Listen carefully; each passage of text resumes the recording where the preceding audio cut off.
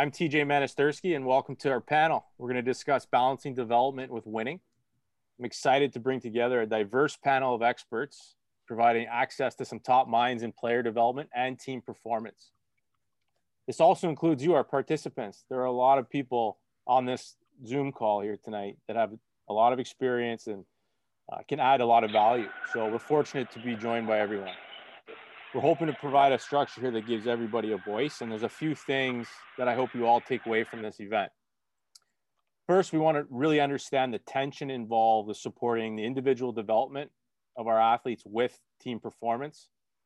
Hope you take away some actionable ideas on how to approach this balance and connect with someone new so you can add to your professional and sport network. The format, we'll do some quick introductions of our panelists, followed by a discussion with them, which should take us to about 40 minutes.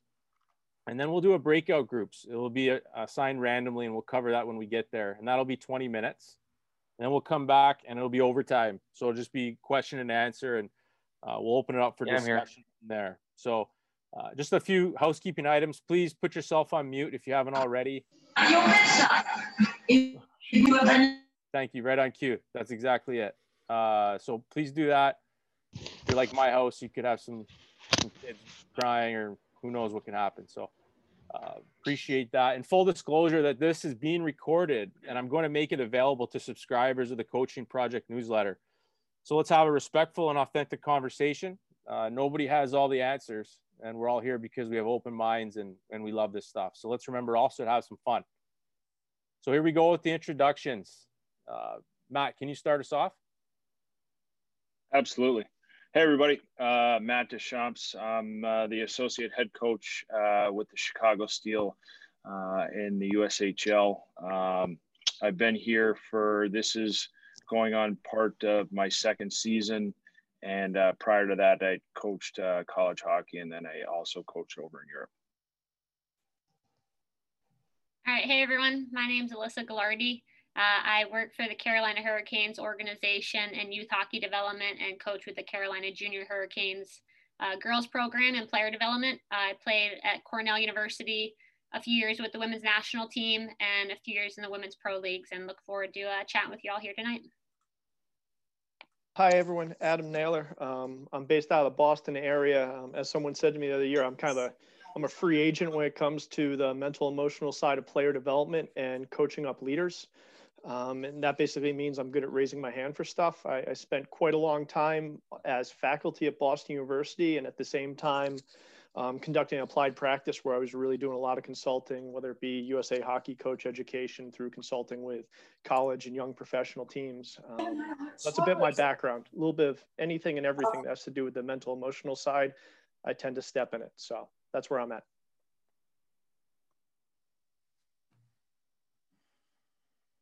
To piggyback on Adam's point here, I'm Ashwin Patel. I'm also a mental performance consultant. I work primarily with the Guelph Storm of the Ontario Hockey League and the Vancouver Canucks organization, primarily working with their Utica Comets team. And over the past year, I've also had the opportunity to be able to work with Hockey Canada with their U17 team. Otherwise, I'm a professor at Humber College in Toronto, Ontario. I'm Kenny Roush. I'm the director of youth hockey for USA Hockey, located in Colorado Springs. Prior to doing this is year 12 of doing that.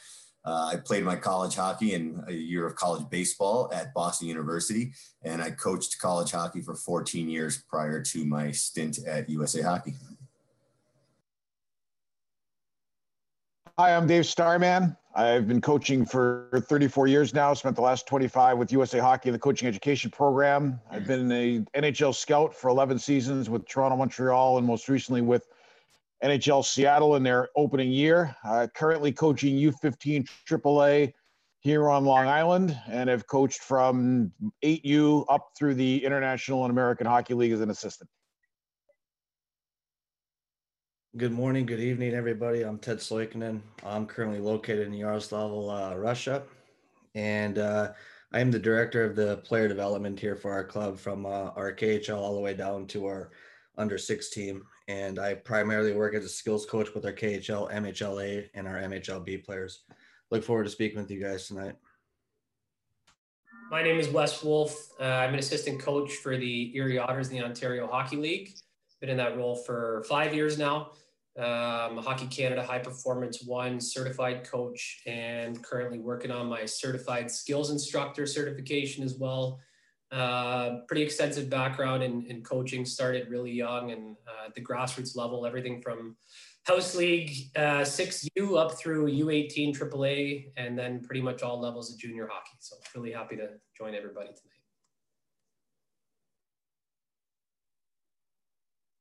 Awesome.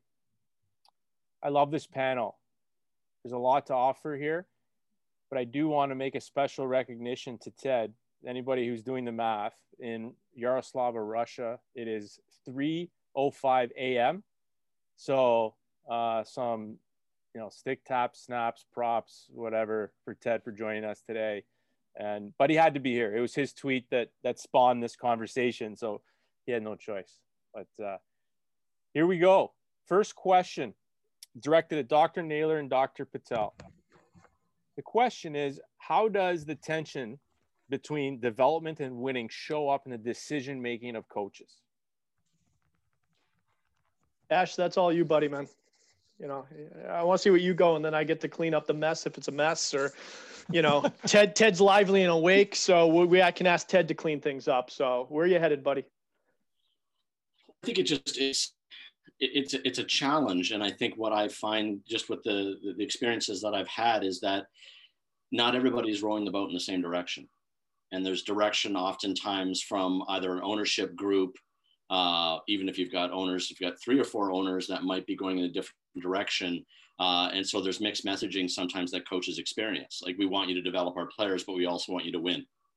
And then when you start playing some of the younger players, and then all of a sudden, maybe they're not performing and you're not getting the outcomes from the winning side that you want, then there's the feedback and then the comments from the ownership group, the general manager, and then all of a sudden the coach struggles with those type of decisions. For me, just in my role as a supporter from either a culture standpoint, from the mental side of it, coaches understand those challenges and what they can control and what they can't. So I do think there is a tension that is there. And it, for me, it first came out in the OHL during the trade deadline, where there was a lot of on ability to be able to support the players and let them know that we're there for development, but then also giving them be traded to upgrade to try to go for a championship. And so that's some of the challenges that at least I've experienced. And then the coach is struggling communication with both the players and scouts, etc. I think my internet might be stable, Adam, so why don't you take over while I check out one thing. Okay, I get to pick up the internet breaking in and out. TJ, I think I'm actually going to start in response to your question, because you asked, how does this affect coaches and coach decision-making in some ways? And I don't know if you kind of layered in there, why is it challenging? Like, that's where my head goes a little bit. And I guess even as we started this call and the discussion on it, probably about a week or so ago, what struck me is this conversation continues, right? I know Kenny has a lot of thoughts on this. I haven't chatted with him. Some of this is old news, right?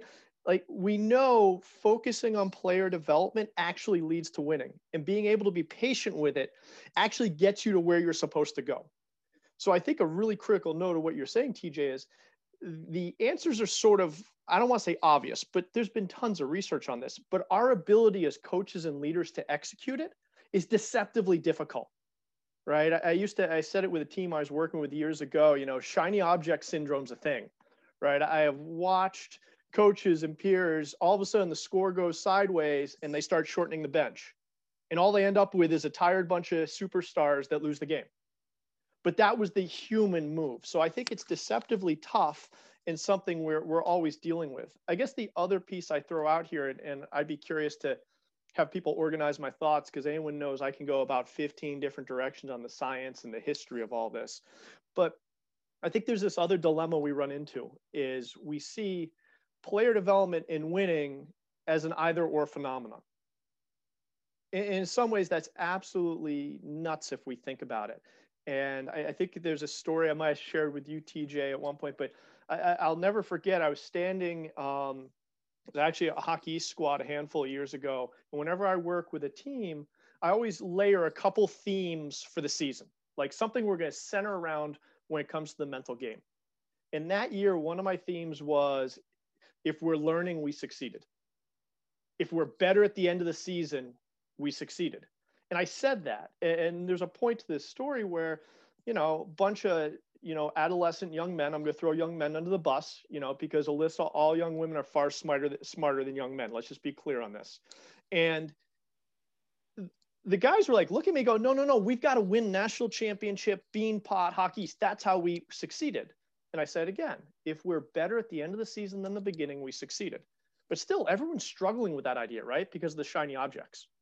And God bless them, their captain, who is right now wearing a letter in the NHL, stood up in the room. He said, hey, everyone, if we're better at the end of the season than we are at the beginning, we won everything we're supposed to win.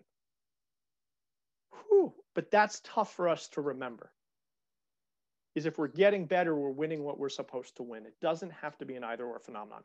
And yes, as Ashwin puts it, at the end of the season, you probably have to shorten your bench at a certain level, right? If you're an American Hockey League coach, you probably, if you read Gendron's books years ago, you probably got to develop guys and forget about winning sometimes, because your job's to make the NHL club better. But ultimately, development and winning is not an either-or phenomenon. And I think we get stuck in that way too much, and it leads to some really foolhardy decisions, frankly, on the game day decisions. That's my 2 cents, TJ. So, Adam, in your article, The Coach's Dilemma, that everybody here tonight should have had access to, because it was there to download on the page to sign up. And if not, if anybody wants it, I can get to them. You present a model where it's almost like a spectrum, where when you start in the early ages of youth hockey at the beginning, it shows this full 100% development. And then as you get all the way to the other end of professional sports, it becomes 100% winning. Now, what I'm hearing you say, though, is, maybe that's not totally accurate, and that the development piece at the highest level still can be a competitive advantage and a strategy to win. I guess I'll throw a couple thoughts in here. And thank you for making me reread something I wrote in 2006. And thank God it still is reasonably relevant today. So a couple thoughts, right? I'll give you some premises behind how I ended up starting to write this, where I was invited to write for the Journal of Education. And at that time, in all the clinics I was doing, I was getting the questions, when should I shorten the bench? One, and when does someone have to specialize? And I was getting those questions from Mike coaches all the way through, high school ages. And I'm like, how do I help people find what the science is and the answer? So part of it's a little bit of a decision-making model, because frankly, if we look at it in youth sport, and I'd be really curious to see what other people are thinking, those decisions happen way earlier than they have to, right? We take that bait on winning. And one thing that really stood out is, even though there's that pressure in the leagues and coaches still wanting to win, it's not necessary until around the age 13, 14. Another thing I wanted to put out here, and again, this is kind of a helping coaches double check themselves as they give feedback piece. It's not that development doesn't happen at the age 25. So this is where I get a little geeky as well. So it made me harken back to my doctoral dissertation where, and we know this, if we're watching pro sports, it would appear interviewing and talking to players, coaches become basically managers, right? Their focus is on winning, and players are learning in other ways. And I'll never forget it. And the story I'll tell, and he's comfortable with me saying it, Robert Cron, who's actually part of Seattle, Dave, now. I think he's in the scouting. He was actually the inspiration for my dissertation. He and I had many a nice conversation. I remember him telling me he was about 36, 37, near the end of his NHL career. And I'm willing to say this on tape. He said, I'm not sure I learned much from Paul Maurice, because Paul was like half his age at that time, right? If we go way back into around 2000. He said, but I learn every day, because between shifts, I stare out on the ice. I go, what can I steal from someone else? So it's not that learning ever stops. It's the role of the coach evolves and changes as well, TJ. So I think I want to put that out there. The best athletes I've worked with will tell you, if I'm not learning, it means my career is about to end. And that's really, I think, a critical piece. Ashwin, one thing that comes up sometimes, I don't know if it's in the media or in just coaching circles, is winning is also development. So when you're talking about the Vancouver Canucks organization and Utica specifically, how does that factor into this conversation? Like, where does winning factor into the development at that level? I think understanding the process of getting better. I think that's the big challenge, is like, what are the habits that you're creating in Utica that can then translate well into playing for Vancouver? And that's the reality. What are some of the challenges? So having good leaders, players that are AHL veterans that understand, that have been up and down, that recognize some of those key things. So yes, having a successful organization, but again, how you define it. Having success and getting playoff reps. I mean, you hear a bunch of organizations that have talked about that. I know Toronto talked about that, how beneficial that was for the Marlies, having that run a couple of years ago.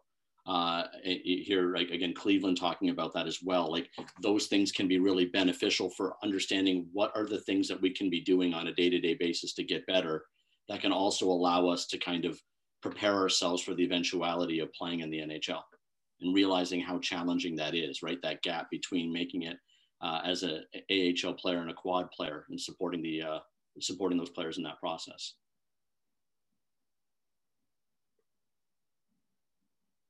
Alyssa, in your experience with the youth hockey with the Junior Hurricanes, have you felt any tension there between the development and winning, working with your players? You know what, we're pretty fortunate. And I think, some silver linings to COVID, right? We didn't play as many games as we thought. So a lot of the focus became shifting to practices, shifting to skill development that we maybe wouldn't have had time, or maybe we just wouldn't have prioritized, right? So it kind of forced our hand a little bit. But I think, to us, like, we're not in a league. It's all kind of exhibition games until, you districts, and then you hope you go to nationals. So I personally like that model, just because, again, it gives us the ability, like, to roll all our lines, to roll all our D pairs, put them in power play, put them in penalty kill, and put them in all these situations. So they have experiences. And then, when we go to some games that matter, which is, 1 or 2 weekends, then we can make some decisions there. But it's been actually really great to not have to worry about our record, really, which I know is probably more on the youth hockey side than some of the higher levels, but it's been a great balance for us. So Kenny, with your lens of the entire country through USA Hockey, certainly this has been a different year, and hopefully there's been a lot of places, like Alyssa's talking, have taken advantage of that. And I've seen some of that even in New England, some prep schools getting creative. Like I saw today, there's one that's doing a kind of an extended 3-on-3 tournament with their team and doing some different things. But I would like to hear from you where you see this going awry. So when coaches do make decisions that put winning ahead of development, particularly at the younger ages, before you start specializing. So, like, let's say before we get to the USA under 17 team, what's the impact on the players? I think it's a deterrent to just even say at the younger ages, because even at 14, 15, 16, 17, 18, we don't know what most players are going to become, right? It's a long-term developing sport.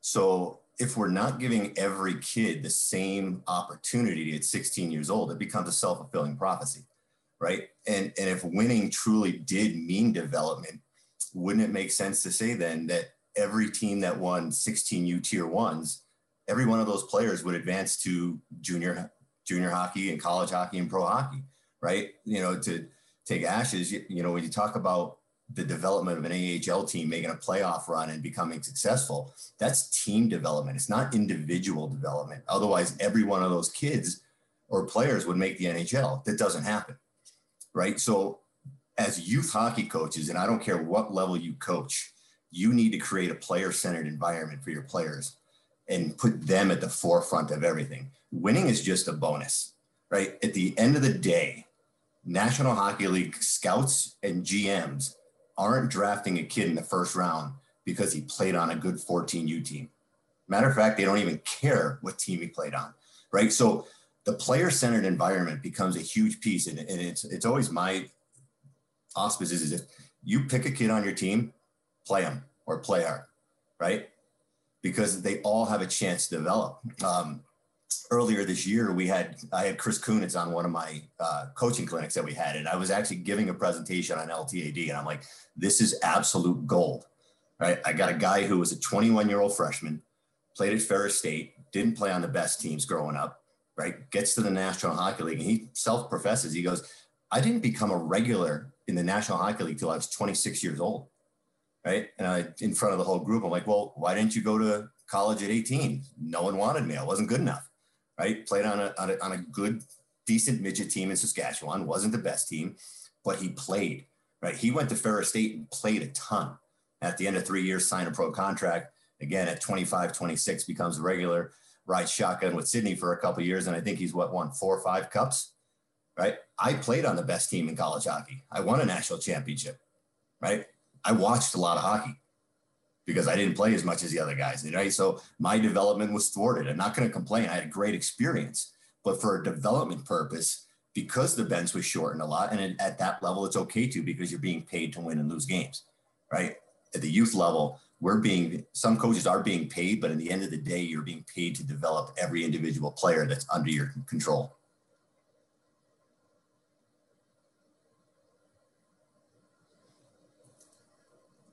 We even see it at our level, you know, at the USHL. We've had players that you know are in the 4th year of their here in the USHL, and you know, development over time. You don't know if, you know, they're really gonna hit their stride in year 1, year 2. Sometimes it could be 4, but when they do, the impacts and the strides that they can make, it's incredible. So you have to have a development first mindset when you're trying to build your team, and then you're trying to manage your team. And I'll piggyback on that, Maddie. And I can tell you from a coaching perspective, it becomes a lot more fun, right? Because you don't feel the pressure. You go to sleep at night feeling good about yourself because you're doing what's right by the athletes, right? I coached college hockey for 14 years, and it was mostly about winning, right? Adam's heard me say this. Starman's heard me say this. I think Maddie's heard me say this. I think I'm a really good hockey coach now because I don't care about winning. And the funny part is our youth hockey teams, whether it be a 14U, a 12U, high school teams, we win more than we lose, right? But it's not because we shorten the bench or we play certain systems or whatever it may be, because every day we just go into trying to make our players better every day, and make the players better every day. Your team's going to become better every day. Yeah. When you care more about the kids than you do about winning, you end up winning. And I think too, like starting with the end in mind, like we sat down with all our kids age 15 to 17, and what did they want to get out of the season? Every single one said, I want to get better. It wasn't, I want to win nationals. It wasn't anything tied to results. It was like, I want to get better individually, and we want to get better as a team. So like, that's the kids telling you what they want. And then, you know, I think, you know, as a staff too, we just said, like, if at the end of the year, kids said, my coaches let me make mistakes and learn from them and try again, then that was the win to us. Again, we don't really care what our record is, but if we can say we help prepare kids for the next level, whatever that may be, that's what we're looking for. And we can't forget the dirty F word, fun, right? We as youth hockey coaches sometimes think this is such a serious game, and we gotta focus, we gotta concentrate, we gotta work hard, right? Kid scores a goal and he's celebrating too much. We have a tendency to jump all over them and yell. Yet I watched the World Series, and Brandon Phillips has a pinch hit walk-off single. He's doing airplanes in the outfield, right? If one of our players did that after scoring a goal, we'd go bananas, right? In the interview, and he's like, I just got caught up in the moment and I'm having fun. This is the World Series, a grown man, right? But we're gonna get mad at a 13-year-old for doing that. So Kenny and Matt and Alyssa, like, so what do you do then as coaches with the focus then on development? So what are like kind of the daily behaviors that you engage in to let the players know that we care about your development, and whatever that may be. I know, Kenny, you mentioned like individually understanding their respective goals. I'd love to kind of hear that. Then what are some actionable behaviors that you do? Yeah, communication is number one. No, go ahead, Maddie. Yeah, go ahead, Maddie. You guys do such a good job. I'll let you lead. Communication is number one. Is having a plan for the kids, having them invested in the plan, and being upfront with your communication and having it be positive, so they're bought into, you know, the vision that we have for them, that they have for themselves. And, you know, we talk about it all the time. You need to be looking through a telescope, not a microscope. And I think too, just like that, those conversations too, and that communication around loving the process, right? Like growth mindset is obviously such a buzz term right now, but getting kids to fall in love with the process of just getting better at one little thing every day. We talk, you know, all the time, like get 1% better every single day. And so it's putting that a little bit of the onus on the players too, that they write down, you know, what am I focusing on today, or things like that. And that kind of just becomes part of the culture and the environment. And it, yeah, like Matt said, it's the responsibilities on them too, to commit to those things. Alyssa, I think you make a great point, because one of the things that I've always tried to do with our younger players, and I learned it at the pro level, but one of the things that I've always tried to do with our younger players, and like I said, I've got U15s this year. I tell the guys, I said, don't worry about who's better than you, and don't worry about who's getting talked to by who, and don't drown out the white noise. You got two focuses in your day. Your number one is figure out who's ahead of you on the depth chart and challenge yourself to see if you can get past them with your own skill development. Number two is be better than you were the day before. Like if you live by those two simple credos, you got a pretty good chance of becoming a much better player. Obviously communicate with your coaches, obviously bear down and do all the small things that you need to, but figure out who's ahead of you and try to get past them. And number two, make yourself better. And the quote we just heard about, between shifts, I sit and watch everybody else play and try to see what I can steal in my game.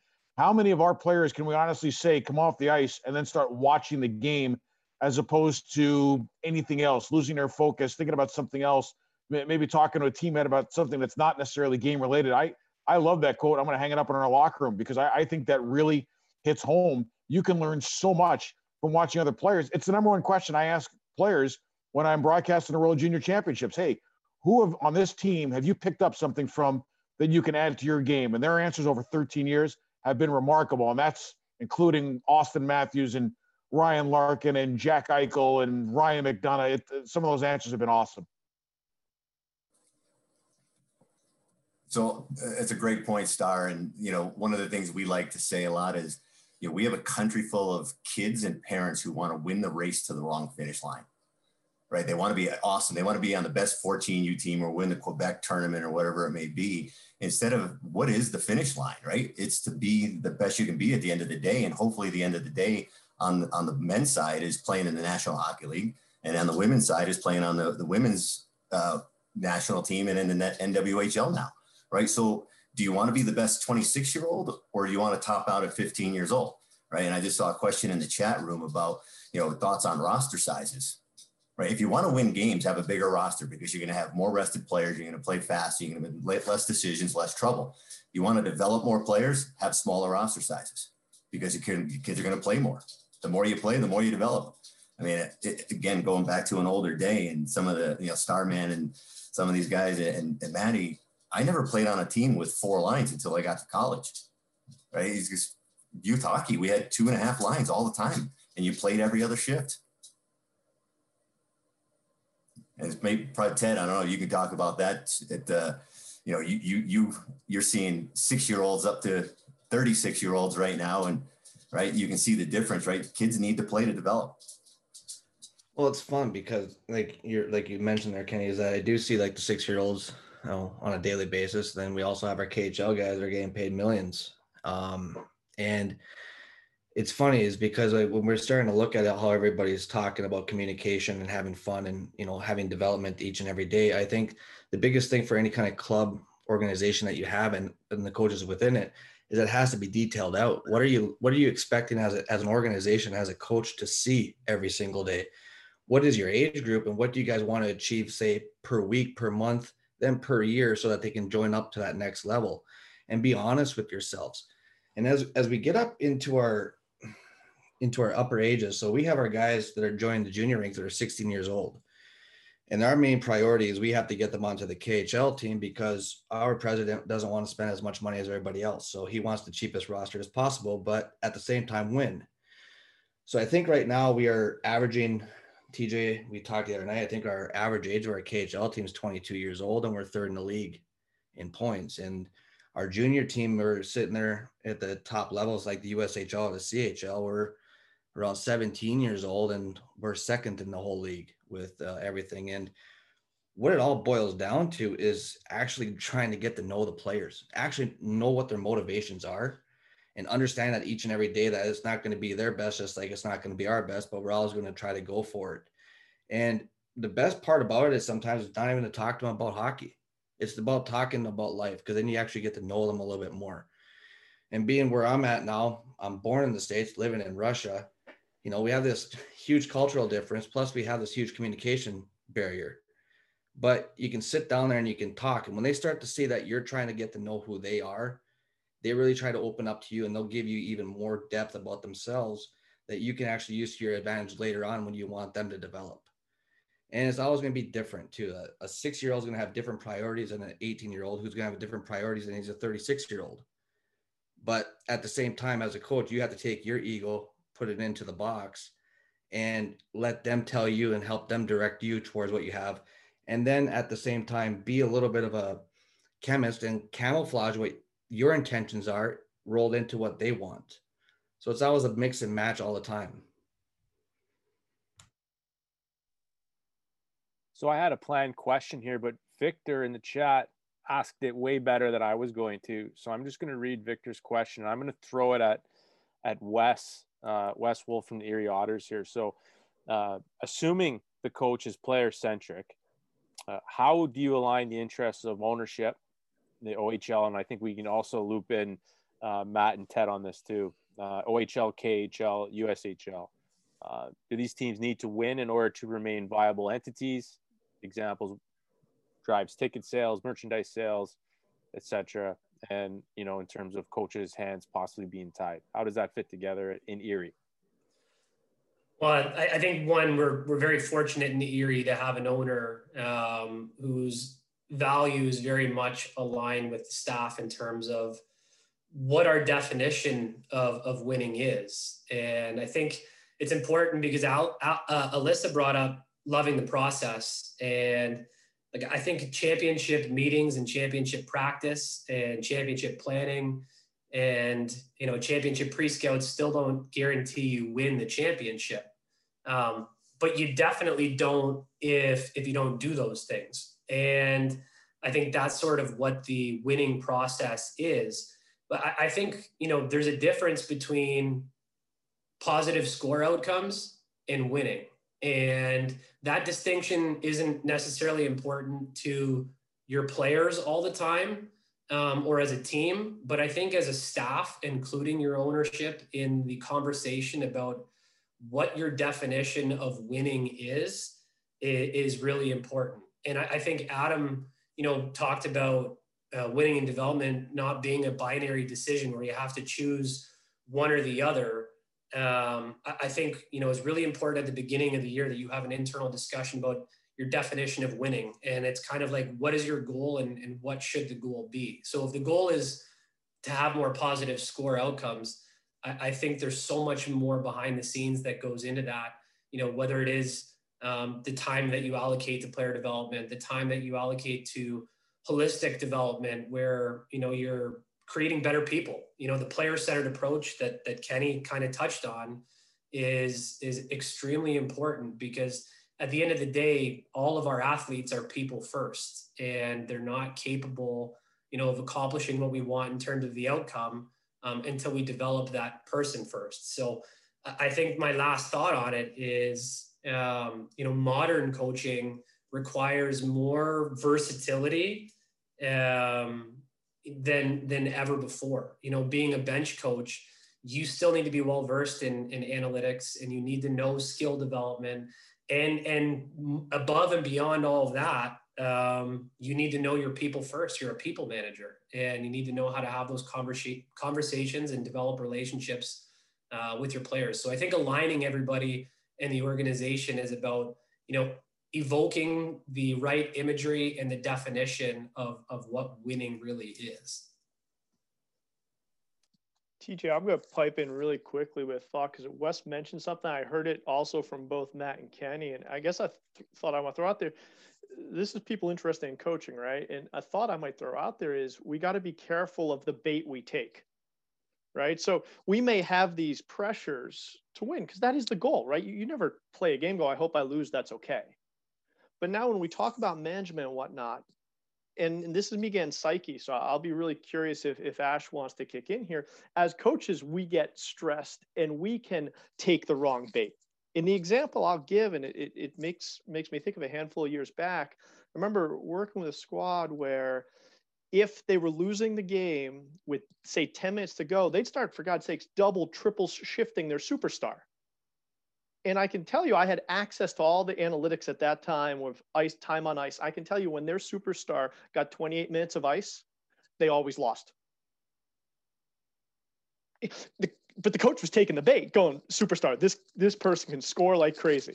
And it was amazing. I sat down at the end of the season, I pulled out, like, every time you gave them 28 minutes, you thought you were trying to win the game, and you always lost the game. And Kenny alluded to it earlier, right? I don't care how good you are, you want a bunch of fresh legs there. But it was amazing. That was the bait we can take as coaches, right? The bait of shortening the bench when we don't need to. The bait of, is this really chips or downtime?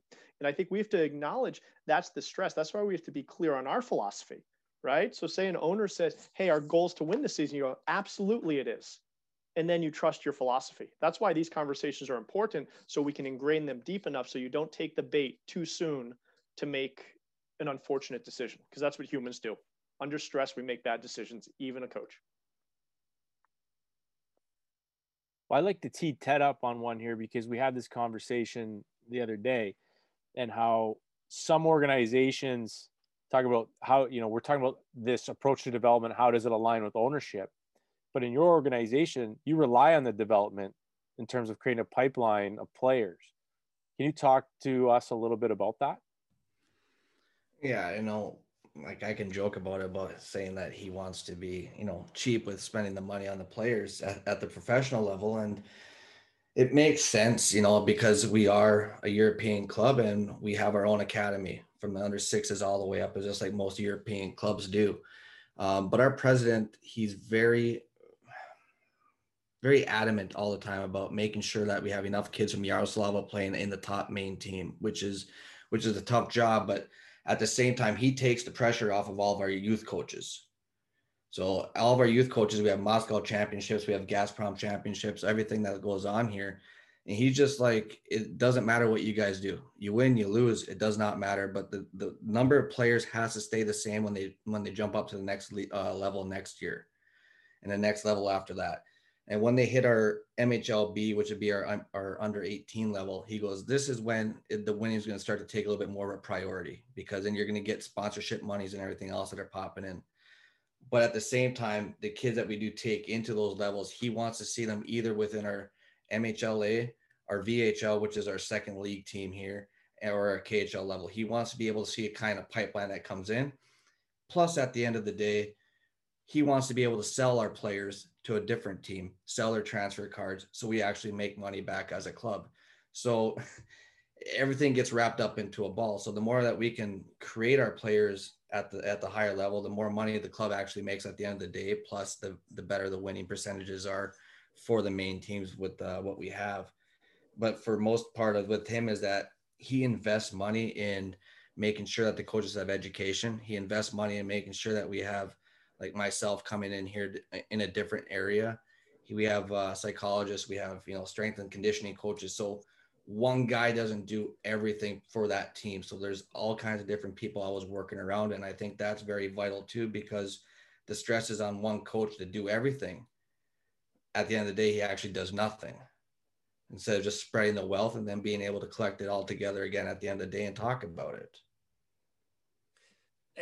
I think it's a really important distinction, like, to use an analogy.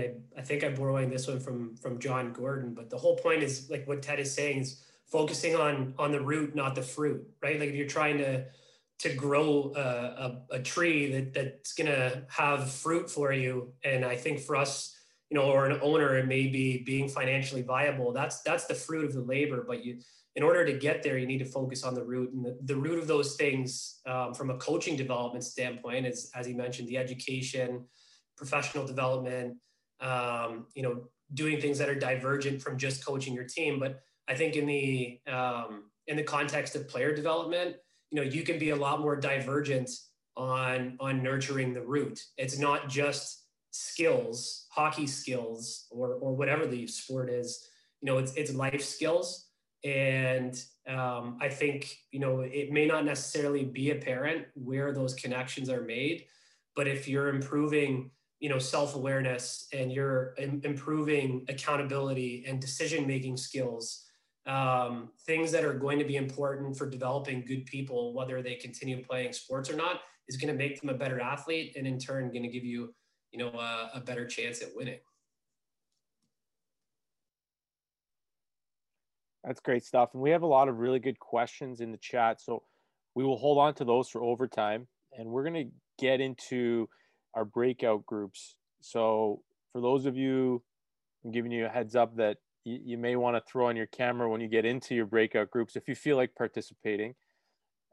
We have a lot of people on this call that I know personally, and others that I just know somehow, but maybe not personally. And there's a ton of knowledge and people with a lot of things to offer. And I'm really excited about the randomness to how these breakouts work out and who you may end up with, and the serendipitous connections and knowledge we'll get. I'm going to suggest a structure, which is when you get into your breakout group, that you introduce yourself, where you're from, what your role is in hockey at this point, or in sport. You might not be a hockey person. And that could be anything, right? You could be a parent, you could be a coach, you could be anything. And just get to know each other a little bit. Then express your biggest struggle or questions that you have in this area. And then the role of the rest of the people in the group would be to be supportive and to suggest ideas, some actionable ideas that you can take away from this and try to hopefully overcome any struggle or tension you're feeling. Now, you're all grown-ups, so you don't have to take that advice. You can talk about anything you want, but that's my suggestion. I'll throw that in the chat. So I've been on these breakouts before, and the reason the structure is because sometimes you sit on these breakouts and everybody stares at each other and you don't know what to say. So I'm going to give you something to follow if you need it. Wes Wolf is the Zoom master, and he's gonna push us all into breakouts for 20 minutes. And then we're only going to be 2 minutes over when we get back. It's unbelievable. So I think everybody's filtering back into the big room here. That was terrific. Wes bounced me around to a few different rooms, so I was able to kind of listen to a few different things, and the conversations were terrific. And at this point, we're at an hour, and that's what was advertised. So don't feel guilty if you're going to log off. But we're in overtime. Question and answer. We have some questions in the chat that we will get to. You know, I'll pose the question. Certainly the panel is ready to answer, but this is like the training wheels are off. I'm perfectly fine letting the rails get off the rails a bit here. So anybody who wants to speak, you know, get after it. But there's a question here that I want to start with. Any advice for a minor hockey coach on how to communicate a development program to parents? I would start this way. It's one of the things that we have tried to do, and anywhere I've gone, I've tried to make it a staple. And Roushie and I have talked about this a lot. The conversation of defining winning is paramount. And I have always told our parents, and I've always told our organization, to me, I'd much rather hang a bunch of banners at the end of the arena with the names of the players that we've moved on to higher levels than hang banners for silver sticks or anything else. And it goes along the line of what Kenny said. What race are we trying to win here? You know, nobody gets together to celebrate the 20th anniversary of winning, you know, their 13U silver stick tournament. It just doesn't happen.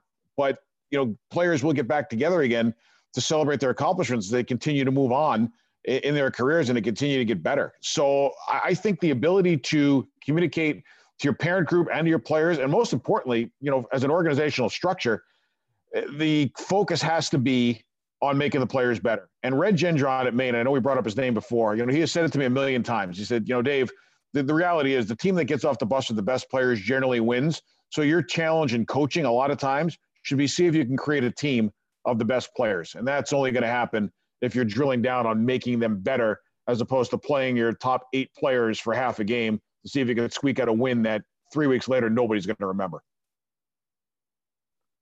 And it goes back to what Matty Deschamps talked about too, is communicating with the players at the youth level. So many of us don't want to talk to the parents, but we have to, right? Whether we like it or not, they're part of the equation. And, at worst, you better hold at least one parent meeting at the beginning of the year and explain your philosophies, right? This is what we do. Might not be what you're used to seeing or what you're used to experiencing, but we are trying to do everything for your athlete to make them a better person, better athlete, or better hockey player, better lacrosse player, whatever it may be, right? Because like I said, at the end of, like Starman just said, at the end of the day, you take that 13U Silver Stick winning team, not every player on that team is going to advance to the next level or the highest level. And lo and behold, hopefully someone's a really good baseball player on that team, or a football player, or a basketball player. We don't know what direction they're going to go. I want to take sort of just a different approach, because I really think development is still a overused buzz term that, like, what does getting better mean? I just, that question that parents constantly they want their kid to develop and get better. And I don't even think that they know the answer. And sometimes, as a coach, it's important to define exactly what getting better is. I mean, like, I don't know that it's always necessarily tangible. You can't even say necessarily if a player got better from the start to finish. I think naturally, if you're going to play a sport for 12 months, you're going to get better, even if you're trying not to get better. So I think that, like, it's myopic to just say we're about development, development of what? I think that's really important to define that. And I love using catchphrases and acronyms, but, like, the acronym that I like to use for win is what's important now. And the acronym for loss is learning opportunities, stay strong. And so I think winning, losing, it's not about getting better at playing hockey. It's what is getting better. I think it's kind of a gray area. Wes, I think you make a really good point. And here's where I'd like to offer, potentially an answer, and we can debate this as we want. In terms of getting better, when I look at a player, I try to identify at all levels, what does that player do and what can we improve upon that player? If that player can't make a 35-foot pass, can we get them to do that by the end of the season? If a defenseman can't cut the net, make a good first pass, can we get that defenseman to do that by the end of the year? I think part of getting better is being able to instill the really important fundamental skills of our game. And it's not necessarily just the skills on the ice, but it's communication skills with their teammates. It's the ability for a 13 or a 14-year-old player to go to a coach and say, hey, I'm not playing a ton and I'm having some trouble in this area. How can I get better? If we could teach kids how to have a really meaningful conversation with an adult without being scared to death of doing it, I think that's part of improvement. But I also think that if we can build within these players a stronger grip of their fundamental skills, life skills and hockey skills, to the point where they can look in the mirror and feel better about themselves, where they can watch a game back and feel better about what their contribution is to the group and their part in it, I think that goes a long way to solving the question of what is development. So it might not be creating all-stars, but it's creating people and players with more proficiency than they had coming in, to the point that they could take those skills to the next level, whether it be the next level of hockey or the next level of life, because as we all know, you can teach a lot about life skills through our game. Dave? Oh. I'll be really quick here. Sorry, Glenn. I want to second what Wes said, and this might help on the idea of, I think vague mumbo jumbo is something we always get caught up in coaching, right? It's process, you name it. And I challenge everyone, whenever you say one of those words, ask, what does it look like? What does it sound like? deceptively difficult, right? How would you know it if you saw it? And what would be the quote that went with it? And I know I ask players that a lot. You tell me you want to work on that. If I'm sitting there watching, how would I know it's happening? What does it look like? What does it sound like? I encourage you to try and drill any buzzwords down to that, because at least it gives a target. Yeah, these are great points. And from my experience doing the National Development Program, we started U14 or 14, so that's 13 up to U18. Every camp, we would ask the kids, we would have exit meetings, and we'd ask the kids, every kid had a file, and we'd ask them, well, what are your dreams? What are your 4 dreams? Have them write it down. What are your 4 strengths this last period of time? And what are the 4 things you want to do? We evaluate the kids, we tell the kids all the time. But if you get the kids to tell you, you can guide them at times, what they want and how they feel, then there's a buy-in, and it becomes very holistic. And you're teaching them objective setting, no win and lose. And you give them a little bit of a game plan. They have certain things that they want to try for the next month or 2 months. The rest of it will be add-ons in the game itself, but they'll feel a lot better about themselves and the trust with the coaching staff, and it'll go back to their parents, because the kids don't really talk to their parents a lot of times, and the teachers are too busy. Everything's overloaded. And us as coaches, if you ask the kids and just have them write it down, and you can say, did you achieve that? So you get a good buy-in with a positive atmosphere. And just on that note, like asking, I think because the original question is about parents, right? I think having a meeting with the parents in the room, and this is a really great exercise, I think, to do either now, if you're not playing, or when you get back, is ask your athletes in front of the parents, not about what they missed about playing, ask them about what they didn't miss. You want to get better, they'll tell you right then what needs to get better from a parent standpoint and a coaching standpoint. During the pandemic, not what did you miss about playing hockey, what didn't you miss about playing hockey? That's a great way to develop, I think. Something we've asked in the recruiting process at the collegiate level with parents is more so like just getting them to ask their questions, but doing it with them, right? And just getting the parents involved with the recruiting process and stuff like that. So letting the parents ask questions and seeing how the kid reacts, because we're all doing stuff over Zoom and things like that.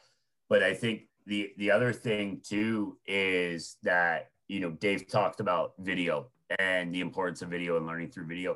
We asked our players this year what's important to them, and we're fortunate to have a system that we can set up to clip video for our players and create a system that allows them to see what they want to see.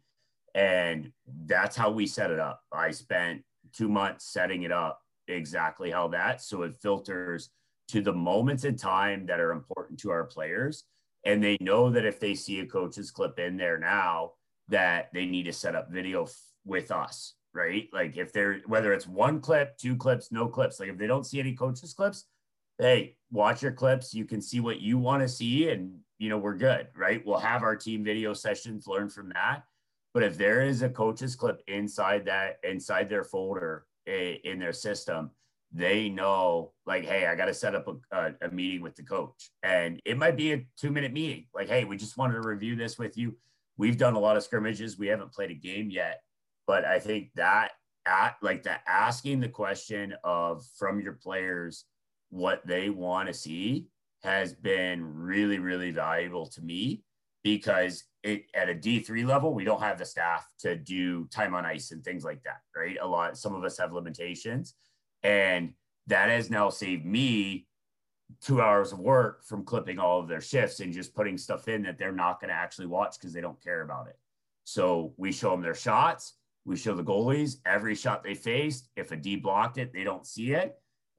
We showed them their missed opportunities on their shot, you know, when they had a chance to shoot, and we'll show them their block shots. And then that from there on, it's the moments where they did something well or that we want them to improve on. And those are the coaches' clips.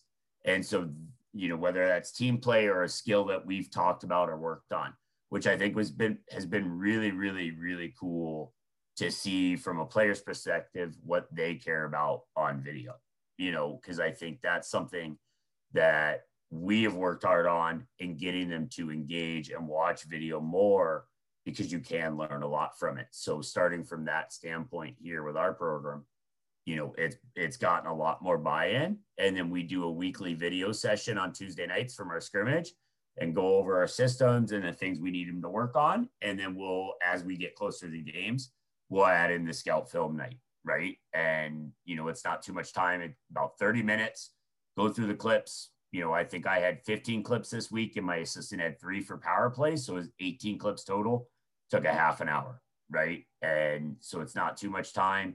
And we asked our captains after, like, was that too much of different things? Was it good? What have you?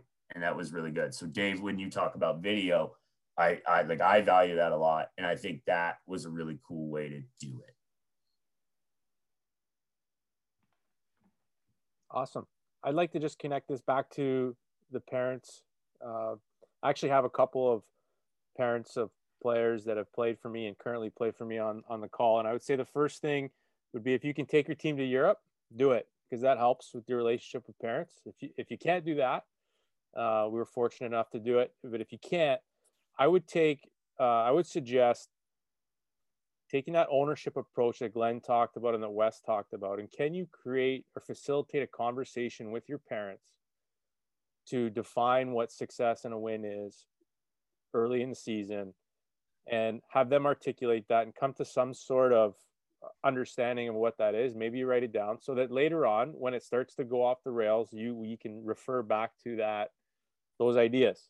And can you give the parents a voice? Like, I think it might've been Kenny saying that, you know, you got to have at least one meeting with them. And listen, I think if you want to get buy-in and ownership, and empower them, make them part of the process. And that would be something that I would be encouraging people. And now, granted, I don't, my level of interaction with parents isn't the same as if I was a youth coach, but that would be something that I would at least try.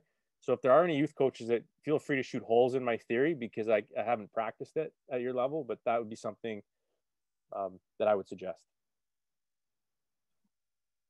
Bringing this back to the what Adam Naylor was talking about with both and situations, with building development, but also with winning.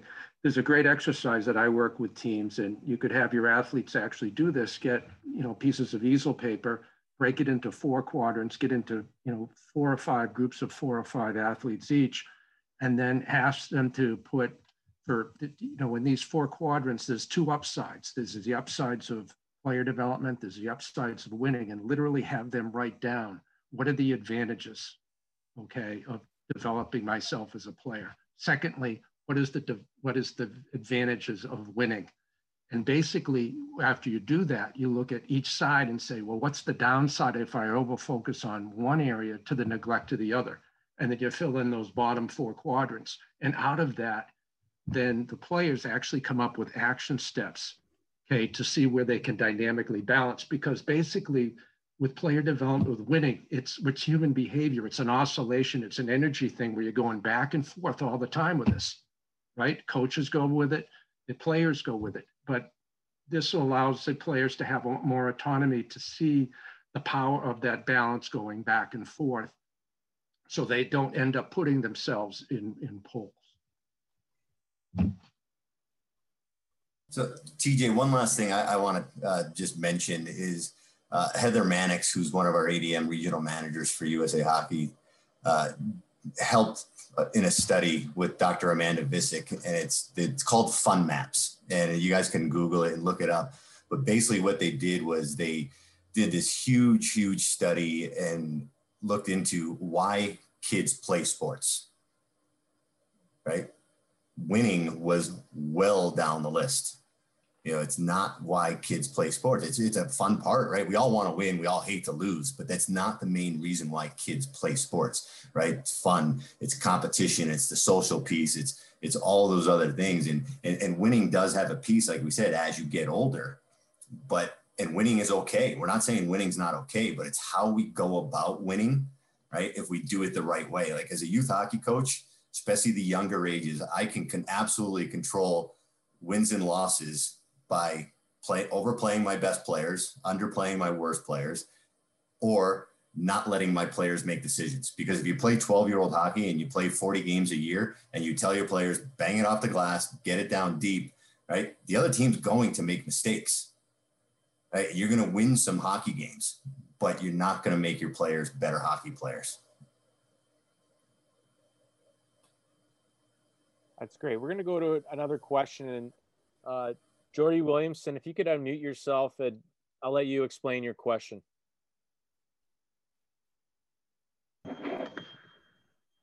Hi, guys. So I just asked a question in the chat, and it's just about how to getting your guys' thoughts on communicating to the players on the importance of cross-training or taking a break.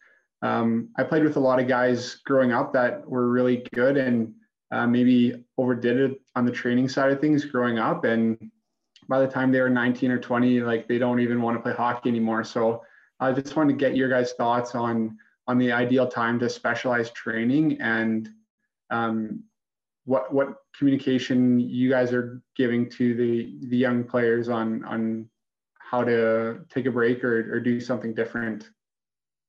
Roushi, I'm going to set you up to finish this one because I know what you're going to say and it's going to be really, really good. So let me grease the skids for you on this one. I have told a lot of people that and I talked about it in my breakout groups, one of the best things that has happened since this pandemic has started is that I've noticed that a lot of our young athletes are sleeping more, resting more, and training more away from the rink. And we're probably going to see the results and the benefits of that a couple of years down the road, because with a lot of those rinks that got shut down quickly, and in New York, I mean, the rinks were shut down for 3 months. Those kids are doing anything but playing hockey, and they would have been rushing to play spring hockey in 10 minutes once the season ended, plus tryouts, plus all that kind of stuff. So they'd have been on the ice 3 times a week at 12, 13, 14, 15, 16, as opposed to doing other things. And a lot of those kids started to just do other things. Like I said, they started to train. They went to the beach a little bit. They went running. They played tennis. They played whatever they could outdoors, because outdoors is the only place you could do anything. And obviously in the spring, there's not a lot of ice that's going to be frozen out there. So I think that was one of the benefits that happened. Kids got more rest. They started to cross train. They started to do more things away from the rink, and they started to enjoy themselves a little bit more in a span of time where they should, which Roushi leads into, as you know, getting into play other sports where they can develop some other motor skills, use other muscle groups, which is going to benefit them in the long run as hockey players. Yeah, and it comes down to the big part of it is the physical literacy piece, right? We're trying to create athletes first, hockey players second. But the reality is the more sports you play, like Dave said, if you put the hockey gear away in April for a little bit and come August, you're going to be excited to get back on the ice. And playing other sports has so many other benefits, physically and mentally, right? Play other invasion sports like lacrosse, basketball, soccer, right? You start to develop spatial awareness and where other players are. They call it court sense or field sense. We call it hockey IQ, right? So that's a big piece of it. The physical piece is huge. You do one thing for your whole life, right? You're going to have surgery at some point. I like to point to Tiger Woods. Tiger Woods specialized in golf starting at age 3, right? Right now, his body is an absolute train wreck. He had 10 back surgeries, 8 knee surgeries. And, Dr. Adam Naylor talking about, he might've had some mental issues along the way too, because he was so focused and so specialized and so, driven to be the best that he didn't have that outlet. Right. So playing other sports is a huge, huge part of it. And we just had a study done by the National Hockey League. They asked every player in the National Hockey League about playing other sports. And lo and behold, almost 90% of them played at least 2 sports through age 14. And I think it was close to 75 played 2 sports almost to 18, right? And look at the National Football League. Every year you look at the National Football League draft and 97% of them played multiple sports, right? And you see that in every walk of life, in every elite athlete, probably close to 95% of them or more played multiple sports. I'm not going to take Kenny's bait on psychoanalyzing Tiger. That just seems like the third rail to step on. But to answer Jordan's question, a thought too is we got to be wary of what we celebrate. Actually, there's a coach I know who does a lot of work with college teams. He's like, if my players aren't at the beach in the summer, I'm mad. So he celebrates, right? Like, oh, great. Good thing you were at the beach. What'd you read at the beach or whatnot? And then the other thing that was always on my mind on this one, when I got into this space and field in the 90s, the line was, don't put the pro model of sports on kids. I can tell you 30 years later, I'm like, I actually think we maybe should, because I can tell you all of my pro NHL guys, they own either a tennis racket, golf clubs, or a fishing rod. The second the season's over, they almost shut it down other than general physical fitness for about 2.5 months. So back in the 90s was don't treat the kids like pro athletes. I'm like, look at your pro athletes, right? They're walking out of the gym, grabbing the golf clubs. Look at, many people know him from Barstool Sports, right? Ryan Whitney, hell of a tennis player. I'll never forget teaching the tennis class at BU. He's like, Doc, we got to play again. I've never seen someone cover a court so well for what an oafish looking huge human, like mad physical skills. But again, he was spending his summers with other stuff in his hands and just being an athlete, doing what Kenny said. And sometimes maybe we have to look closer to pro athletes these days. They actually do other stuff,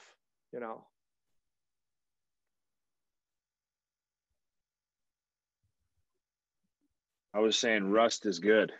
When I talk to my kids, I've got an 11-year-old and an 8-year-old, and once their season's done, it's done. I try to put their hockey bags in the basement, far in the corner. So it's to a point where they don't even ask, and they're on to the next thing. And you know what? When they put the skates back on, they might suck, but they want to go back, and they want more, and they want more, and they want.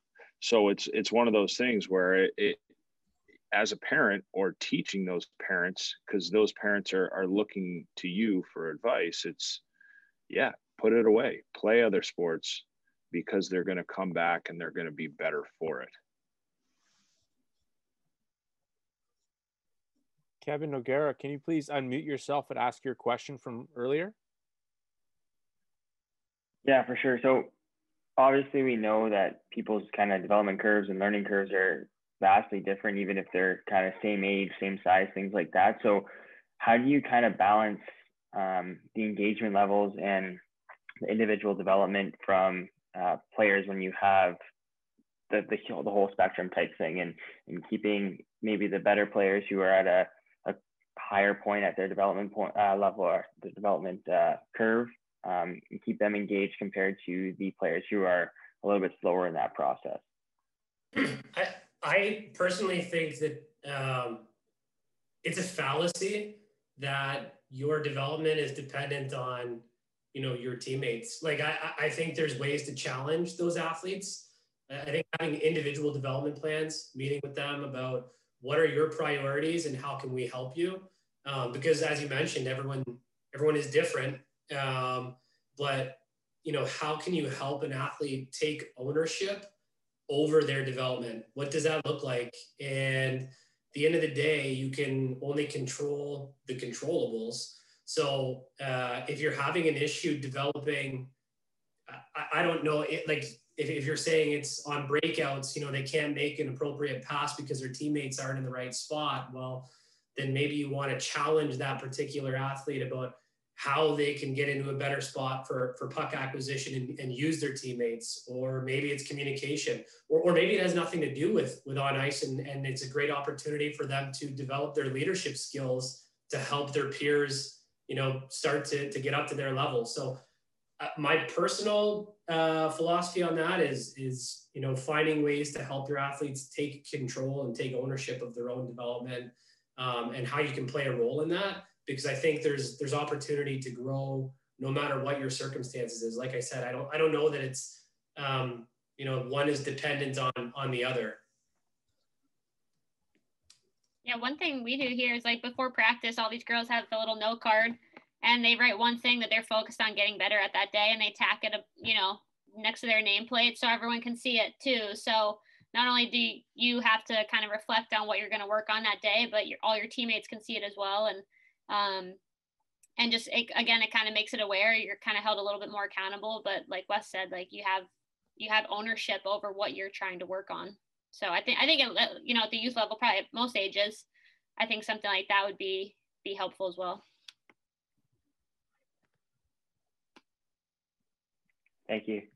And the other piece, Kevin, is putting kids in a developmentally appropriate spot, right? So if you do have a practice and you have multiple teams on the ice, or you really young ages, whatever it may be, what you try to do is keep kids with likability as often as possible.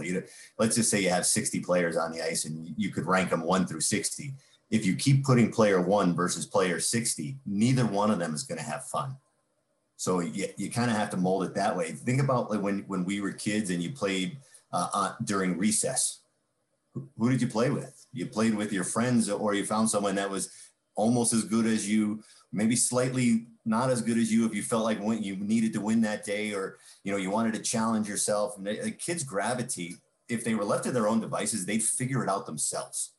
Right? A lot of times we as adults screw it up more than anything.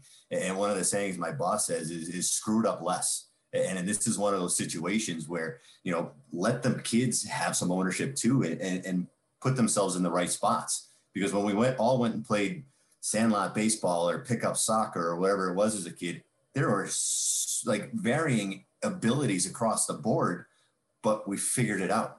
Right? Kids figured it out on how to make it, right? I don't know about you, but like we would play once in a while, you'd play pickup football and you'd have 7 kids. Well, how do you play 4 versus 3? You had an automatic quarterback. Who'd you make the automatic quarterback sometimes? The worst player. So he was always involved.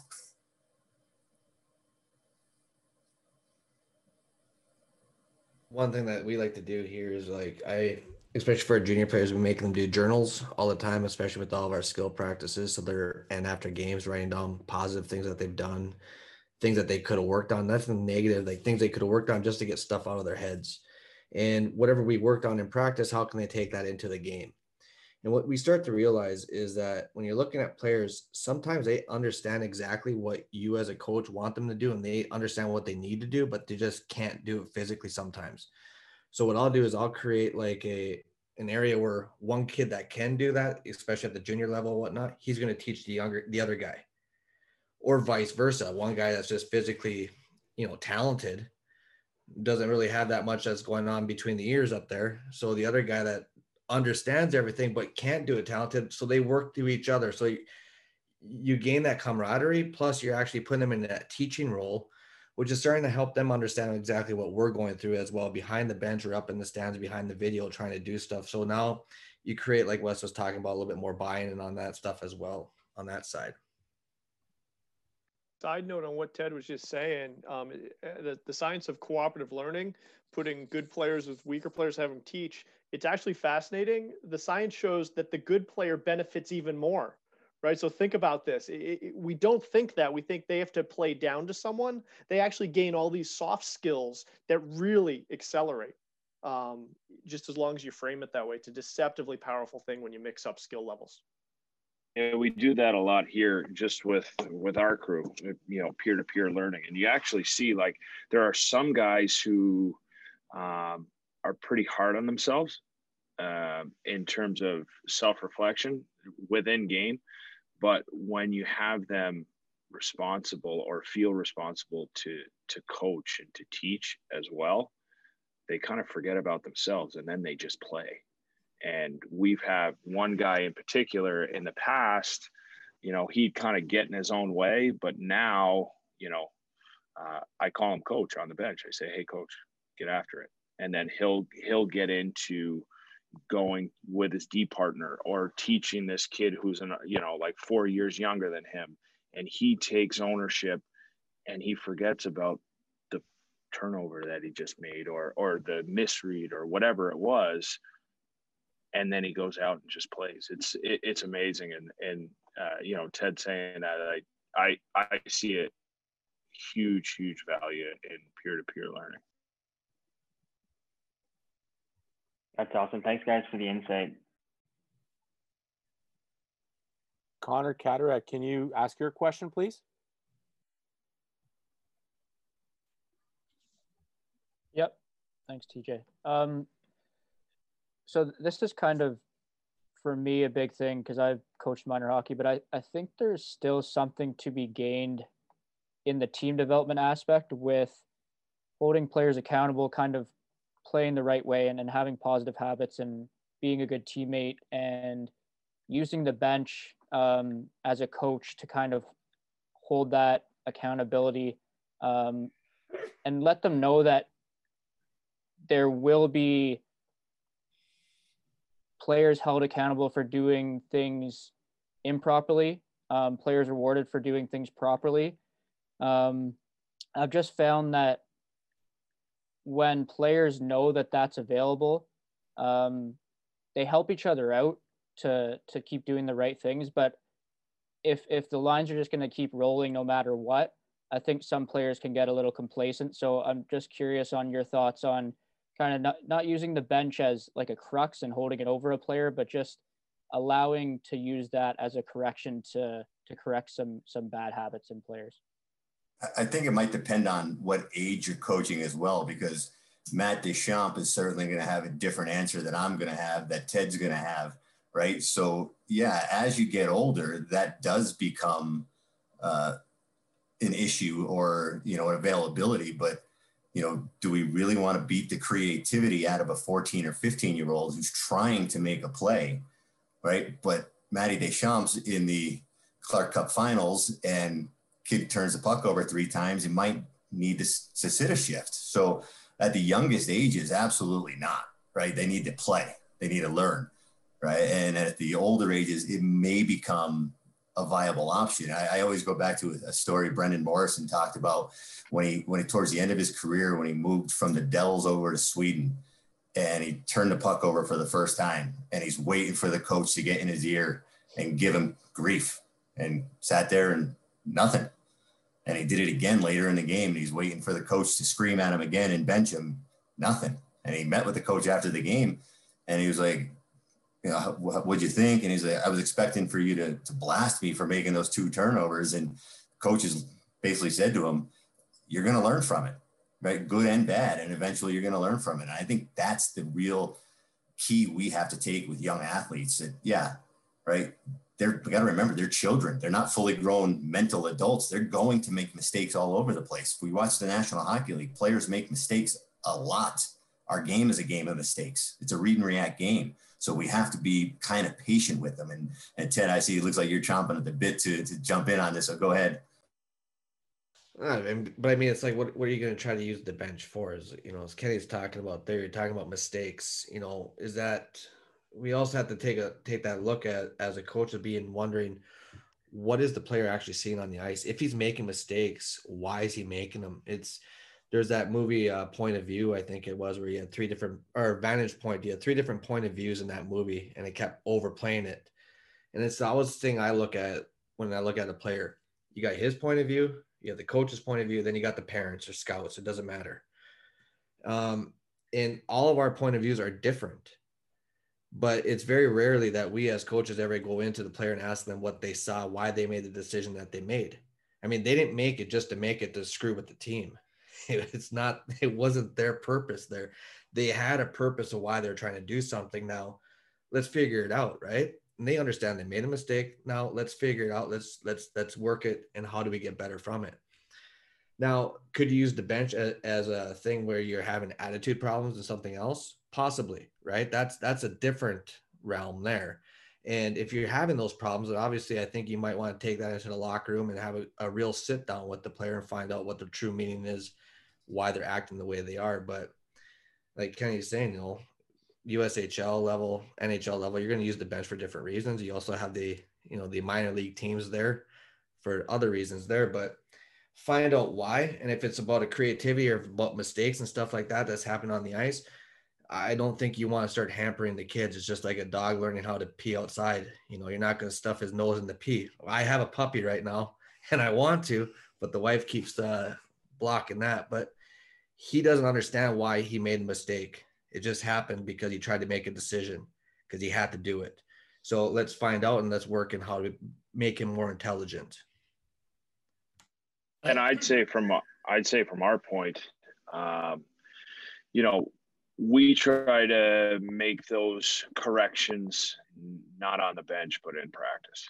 I think if we're winning as coaches in practice, that's where the gains are, you know, and then the game, if you look at the game, it's just, you know, I like to think about it as, you know, a game is me in a suit with a stupid card, just standing there and letting the kids play.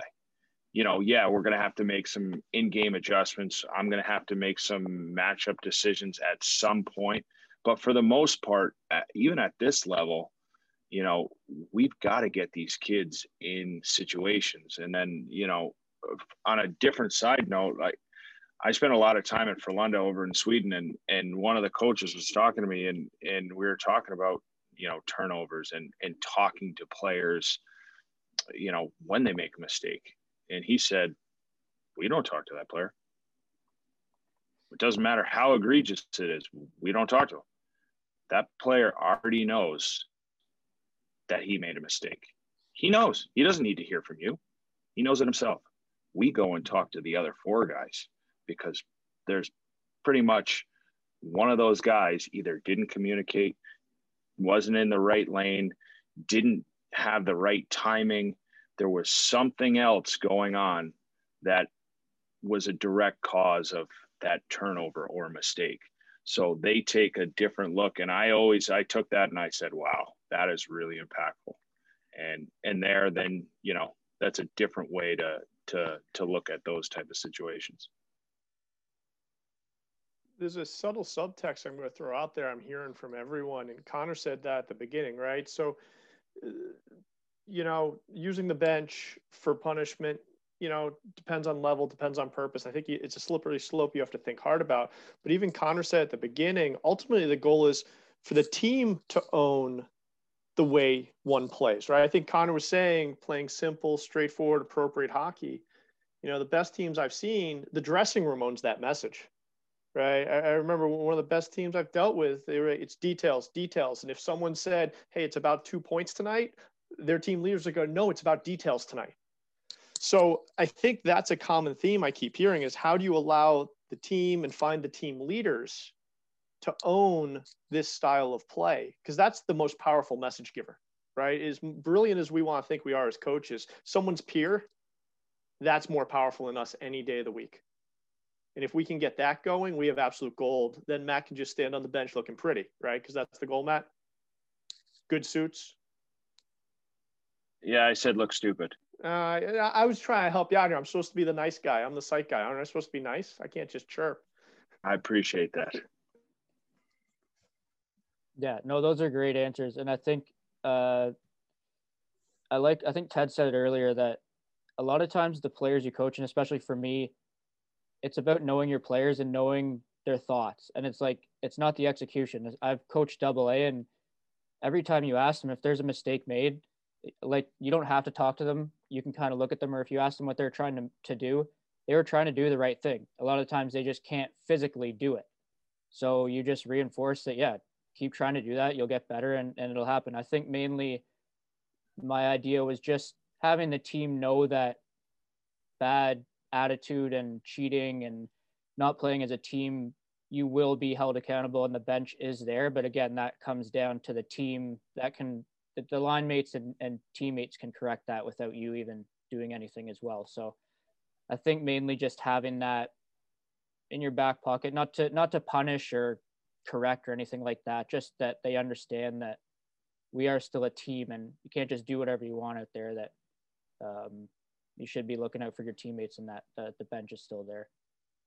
This point has been brought up a lot tonight about communication, because I agree with you, Connor, but it's still a delicate balance about communicating, not just with that individual, but with the team about exactly why. Because if you sit someone down because they're being selfish, their attitude is bad, but it happens right after they toe dragged at the blue line and turned the puck over, and that was your last straw, that kid's going to go home and mom and dad are going to say, why'd you get benched?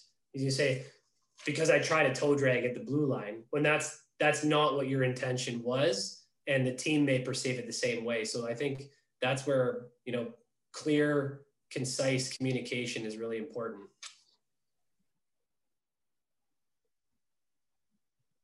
Lars Bjorn, can you ask your question, please? Sure, thank you. One, thank everybody for being on this call. Great experience. My question was, working with the team that lacked some confidence earlier in the year, it felt like we almost had to teach them how to win over the course of the season. Is that, I don't know, accurate? Is that a thing? Has anybody experienced that before? I'll go first, because I've had a healthy debate about this with other coaches before. I think TJ was there. Just because you won before doesn't mean that you've won again. Every game is different. I think, you know, like, are there certain things that are common threads on winning teams? Yes. But that being said, you know, like, you probably played another sport and won there.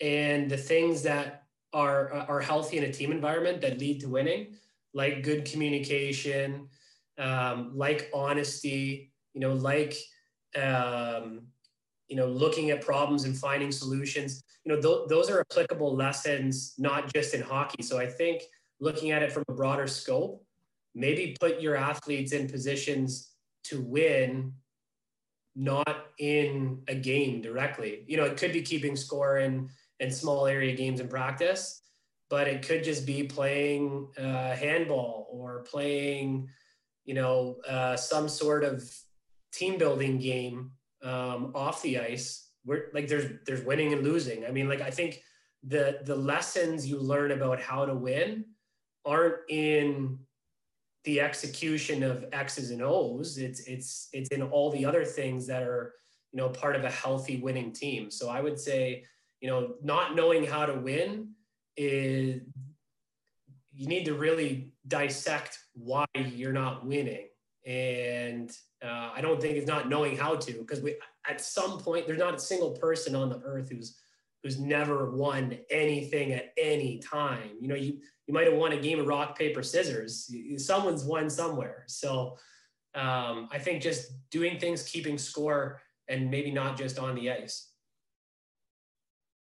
And I think the one thing too, just like instilling the mindset for kids or any age really, but like loving to compete regardless of the outcome, like having your, you know, any defenseman want to go against a top forward on your team, even though they might get exposed, but because they just love to compete and they want to go against the best to get better. So I think kind of like that mindset too, it's not really about the winning, but just getting excited for those competitions, whether it's a small area game or, you know, a game in a tournament or anything like that, just that mindset throughout the entire team to get excited for those moments.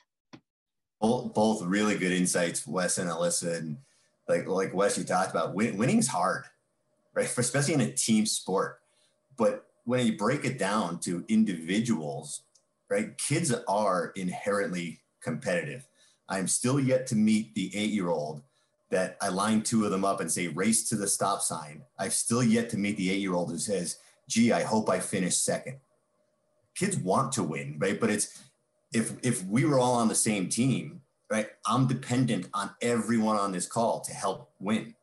So what Wes said was exactly right. It's not just learning how to win. It's so much of a bigger piece than that.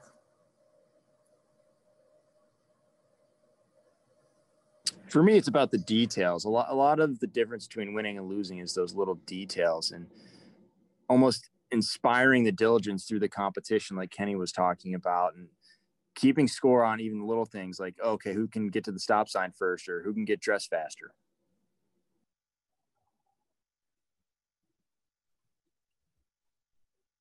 Cool. Thank you all very much. Yeah, I was approaching it more from building the confidence and learning the effort that it takes, not coming down after, you know, the other team scores, but sticking it out, getting it through. Yeah, all great answers. Thank you very much. I would like to just add to that a thought. it might be devil's advocate a little bit, and it certainly might change depending on the level you're at.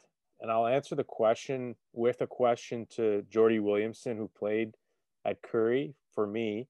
And over 4 years, our team won more games every year he was there.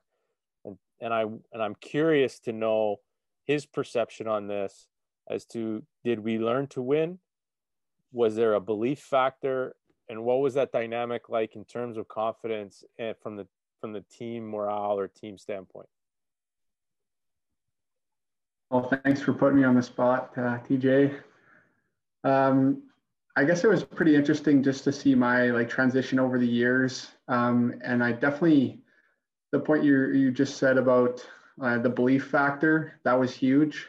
I know in my second year, we had a fairly young team, and we didn't really have that belief factor yet until we started to get a little traction and started winning some games kind of later on in the season. And you could see that there was a shift kind of within the room, that everyone kind of realized, hey, we are pretty good. And we kind of almost had a narrative like, oh, we're young, so it's okay to have a bad year or whatever. But as we started to win more, you could feel the mindset shift within the room to, oh, we're a young team, to, oh, we're winning games and we're getting momentum, and kind of, I guess how you're saying, that belief that you can win and can be successful.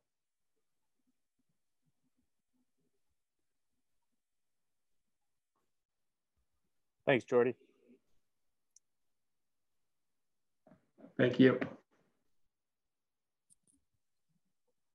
We're getting awfully close to 2 hours here. Does anybody else have any final thoughts or any other questions they'd like to get off their chest?